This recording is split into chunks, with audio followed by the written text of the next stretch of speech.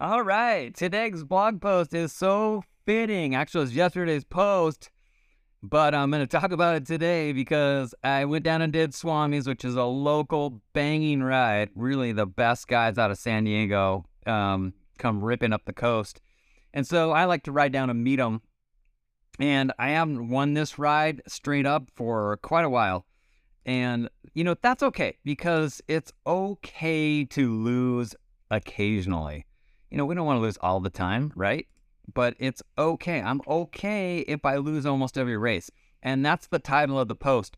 You see, my favorite losses are when someone beats me a new way, a tactic or a move that I never thought of, or I just straight up can't follow. It's illuminating, especially when it's something I think will not work.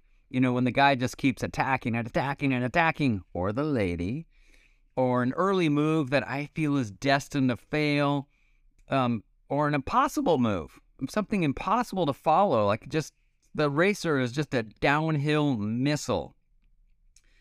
Or the guy or gal, because I know we got ladies that watch this, that never show up at the front until the last meter and they snatch the victory. And then there's, of course, the person that can ride everybody off the wheel until nobody remains.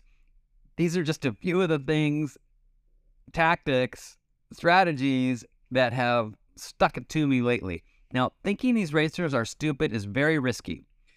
Understanding them isn't, which is why I would love to be able to pop a drone into their training rides for a week or a month or a year and find out what are they doing? How often do they practice that move? Could I master it? I never enjoy losing, straight up. But when I do, I hope it's by someone teaching me a new way to win.